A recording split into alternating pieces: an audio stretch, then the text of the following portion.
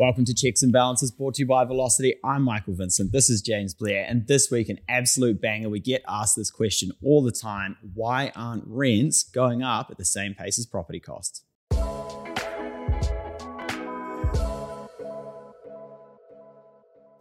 Okay, C and B, things are changing a little bit. We've got a very exciting new partnership with Valocity. Mike, for those who aren't out there in the property game, who are Valocity? So Valocity are New Zealand's largest property valuation outfit tool website. We primarily use them to get all of our data on properties when we're looking at them for customers or maybe for ourselves. So things like, what's the value of the property? What was it last sold for? Who currently owns it? Who's it mortgaged to? All of that sort of juicy information that you don't quite get by just looking at the house on Trade Me. That's what we use Valocity for. Now, you kind of might look at that and go, okay, yeah, that's a little bit of data and a nice to have. Valocity actually operate internationally. So they operate in a number of countries around the world, and they have partnership data agreements, which means actually it's not just property data they have. They are linked to things like building costs, they can find out about average incomes, all of these sorts of things. So yeah, a ton of information, very excited. Yeah, so they've got a huge amount of property data and data kind of linked around property as well. They're going to give us the data. We're going to talk to you about it. And it should lead towards some of the best property education in terms of data going around in New Zealand. And banter. And a little bit of bants. We like to think we're funnier than we are, though. Yeah. So today we're talking about why aren't rents keeping up with costs. Now, before we talk about it, I want Ravi, can we just quickly bring up maybe a year ago we did a predictions episode. Let's have a quick look. Rents are going to increase 30% over the next 2 years. So, Mike, we thought rents would go up 30% over 2 years. Yep. It ain't looking that way. Nah, it's not looking that way. And I guess we'll run into some of the reasons behind that. But I guess a bit of the natural cause of that is there's always going to be a natural ceiling on how high you can raise rents. Like with the cost of everything else going up, it's not like you can just go, okay, all of a sudden this is going to be $1,000 a week and it was $600. Yeah. I mean, I was talking to my dad about it the other day and he was saying to me, I don't get it. Like my tenants just left and I'm going to end up with less rent than I'm currently getting.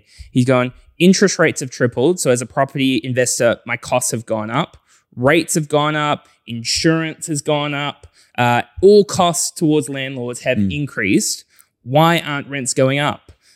So once again, Valocity have given us the information opposed to just an opinion. We've got the data.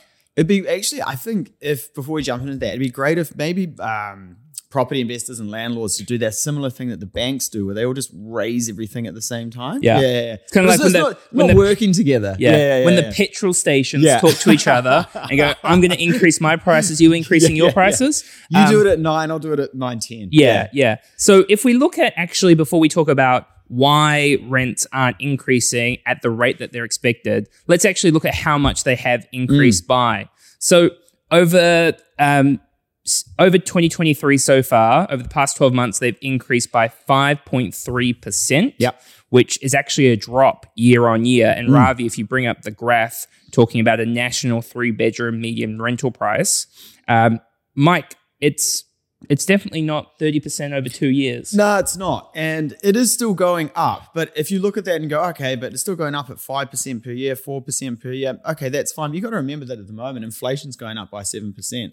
And when we're looking at the costs associated with an investment property or any property, the large driver of that cost is the interest rate. So don't get me wrong, like everything else in the consumer price index, basket of goods might be going up, your cabbages, your petrol, whatever. But actually, for a property, that interest rate is one of the massive drivers of cost. Yeah. So if you're looking at, and I would say quite logically, which is where the prediction came from last year, going rents are going to increase dramatically because costs have gone up dramatically for landlords.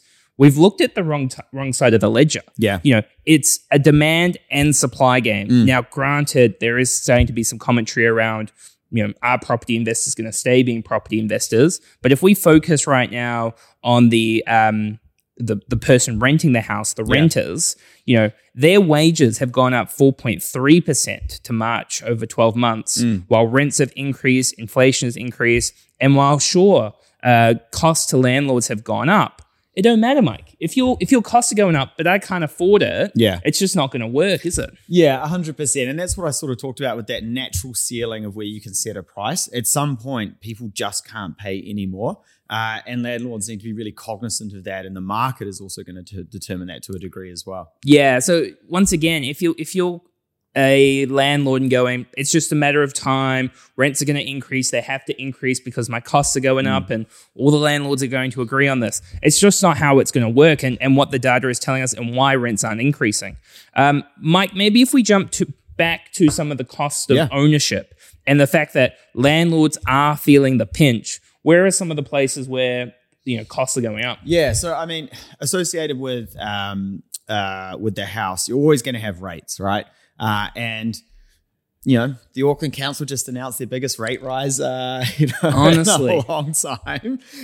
So that hits you directly in the pocket, and that is a cost incurred by the landlord. This is not a commercial property usually where you can pass everything through. So that's a 7% increase just this year alone. And then some of the other territories have announced higher increases than that too.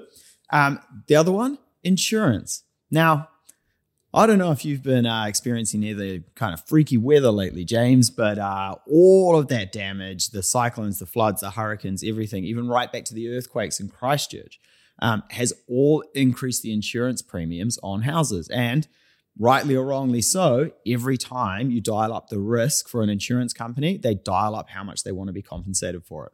Yeah, so it's not just about the mortgage costs that we're talking about. All of these other costs are starting to add up, which are putting more pressure on investors. Yeah. Mike, the other big one, if we bring up graph number 2, is around building costs. And this was a huge story, probably especially last year with getting supplies into the country. Yep. But if we look in May 2022, year-on-year building costs were up to 19.2% increase. Still 12.1%, right? So to build anything, to renovate anything, it's bloody expensive. Yeah, and I don't think we're going to see any real release and pressure in that area of the market going forward, right? And again, if we come back to what's happening in the economy, you have a large number of immigration coming back into into New Zealand. You've got some pressure in localized areas of the economy geographically, like places that were hit by the cyclone and the flooding. So I just can't see that building cost coming back at all. And another real interesting point to factor in with the building cost is, I think it's something like consents and like permits and that type of expense globally is around 2% of the cost of building a house, whereas in New Zealand it is like over triple that, right? Like it's the like freaking council. Yeah, and you can see here that actually what that does mean is that rebuilds and new builds are taking longer.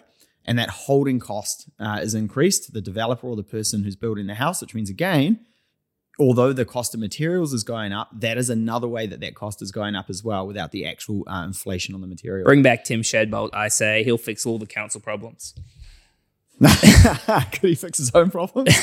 You hear he asked to have a statue built of him in Invercargill. Didn't you try and do that out on High Street? Yeah.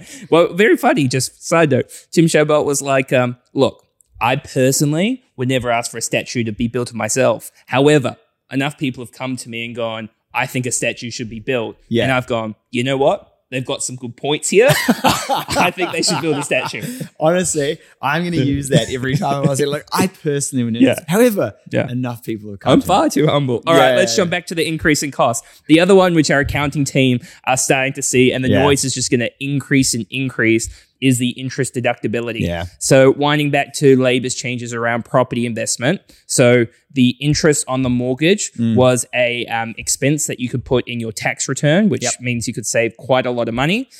For existing properties, that's slowly getting phased out. So it was 100%, then it was 75%. This year is going to be 50%. And then the year after that, 25%, and then 0. That is an increase in cost to landlords as well. Yeah, 100%. But look. Well played there. I know we're talking about this cost, but to rewind a little bit and bring it back to the big one, it's mortgage rates. Now, everybody knows that mortgage rates have effectively tripled over the last couple of years. And, it was a record low of 2.4% in 2021. to a decade high of 6.5% in 2023. And I'll tell you what, those retail rates just went up again last week. We're now looking at 1-year fixes in the 7s for the carded rates, and that is pretty depressing. So if you think about that cost tripling over the last couple of years, what does that look like in terms of here's how much I'm paying in interest, here's how much I'm getting in rent. If we could pull up the graph, please, to have a look at this. Now, you can see in Jan 2021, the weekly interest payment on a $700,000 loan, $319 a week. Seems very reasonable, doesn't it, James? Now, if I'm earning $620 a week in my rental income, great, happy days, making a profit, going to have to pay some tax at the end of the year. Don't worry about it.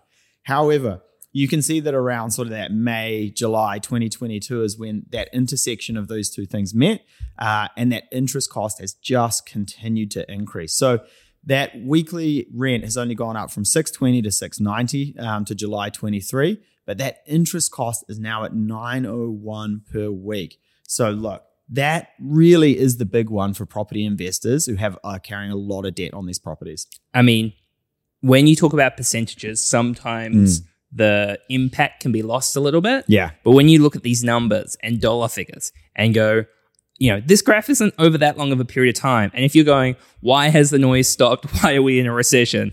This is why we're in a recession. Yeah. Is we went from on these numbers, making $300 a week to losing about $300 a week. And that doesn't even factor in. We spoke about the rates. We spoke about the interest deductibility. We spoke about the insurance, maintenance, accountants. It's very expensive. That graph, Mike, is it's a lot. I mean, it paints a fairly obvious picture, right? Is like actually the cash flows on these properties are now negative. And, we have a way of framing it to property investors where I'm saying, or we're saying like, hey, if I gave you back, if it's going to cost you 15 grand a year, but I'm giving you back 30 grand a year, that's still a good investment. It's just a hard pill to swallow when it comes with the increase of all the other costs and the fact that actually I was making money on this and now I'm not. Well, it's also nicer when I'm making 35 grand a year in capital gains and making $100, $200 a week in cash flow, isn't it? 100%. Yeah. Yeah. So we've got our next graph, which kind of brings the point through even more in terms of what percentage of properties are cash flow positive versus cash flow negative. Yeah. So just as a quick reminder, cash flow positive, cash flow negative. Are you making money after all of your costs and rent, or are you losing money? So Mike, cash flow positive, do you want to talk us through those numbers? Yeah, look. So, I mean, the proportion of sales that were cash flow positive has dropped a lot, right? Like even when you look at the graph, you can see that, hey, most of the investment properties that are selling on the market now are not cash flow positive. No real surprise there.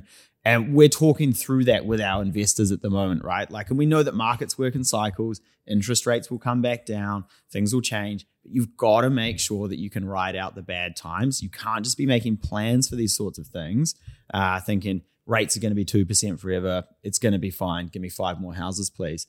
And, one of the things that just kind of does show and does stress is that actually there are going to be some people in a difficult situation out there in the market who are now looking at these and going, I actually can't afford this. I did not run the numbers properly. I didn't think this through enough. I wanted a house because everyone at the barbecue's got one. And maybe there's going to be some opportunities for people to actually get into the market. Yeah. And once again, if there is any way you can hold during the current market, it's, you probably lost on like a $900,000 property, a couple of $100,000. And if you sell right now, if there's no other way, make sure to talk to a professional first, but you are going to crystallize and lose a couple $100,000. Yeah. And if you're saving, I don't know, as a household, $10,000 a year, that might be 20 years of savings if you crystallize those losses right now. So if there is any way that you can hold on to that property and ride it through, it's not a thing where, it's going to be all sunshines and lollipops tomorrow. But if you can find a way to hold through the next couple of years, holding during times like this is really important. Yeah. And we always come back to, have a chat to the experts early, right? And it's about not putting your head in the sand if you are in a position where the cash flow is negative and things are getting tight. It's having a discussion around what can you actually do and how can we fix this? Yeah.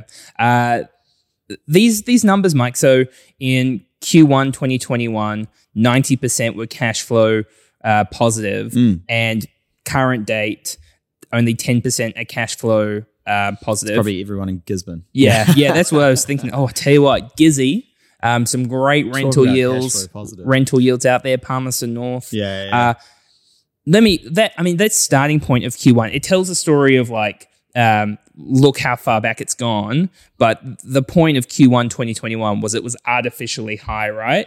Like there was a sugar high of how low interest rates were, which if you use that as a starting point, makes everything just look... 100%. And we get the same sentiment just when people are asking us about, interest rates are really high at the moment. I'm like, yeah, interest rates are a little bit high now, but they look a lot higher because they were so low. And the interesting thing about that graph is, the cash flow positive and the 1 year fixed rate, you can see how similar that line is and the inflection there on like, actually, it's just as those interest rates increase, all of a sudden that cash flow becomes negative. Yeah. Look, so there's a lot of pain to property investors and landlords at the moment. The other probably quite interesting thing I'm starting to see as well is just a little bit of commentary in the news going, what is the impact if landlords start to move out of the market? And what's the impact to, there's already lots of people in short-term accommodation and there's a shortage of rental properties in the country.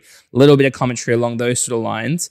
The key takeaway here is while there's a lot of pain on landlords, I don't want to say it's irrelevant, Mike, but it's not the part that moves the equation. It's the people who are renting, all of their costs are going up. Their income is not keeping up. So for you to go, as a percentage, my costs, in some of these graphs, the cost might be 20, 30, 40% on the landlord. It doesn't matter because your renter can't afford and it's just a demand supply game. Yeah, and we see that everywhere in the market, right? I think, and you see every time there's intervention in the market, you see a distortion. And that's really evident here with these figures is when the rates were artificially low, we start to see a distortion in the housing market and then a correction, which is what we're going through now. Yeah. So a huge thanks to Valocity for giving us all of this data. The really good thing about all of this data right now is we get asked questions about, Mike, I'm worried there might be too many townhouses in New Zealand or why are rents not keeping up? If you've got a question like that and want to see the data to support whatever is happening and why it is happening, put it in the comments, reach out, let us know. Thank you very much for joining. Please review, please subscribe. We'll catch you next time. Cheers.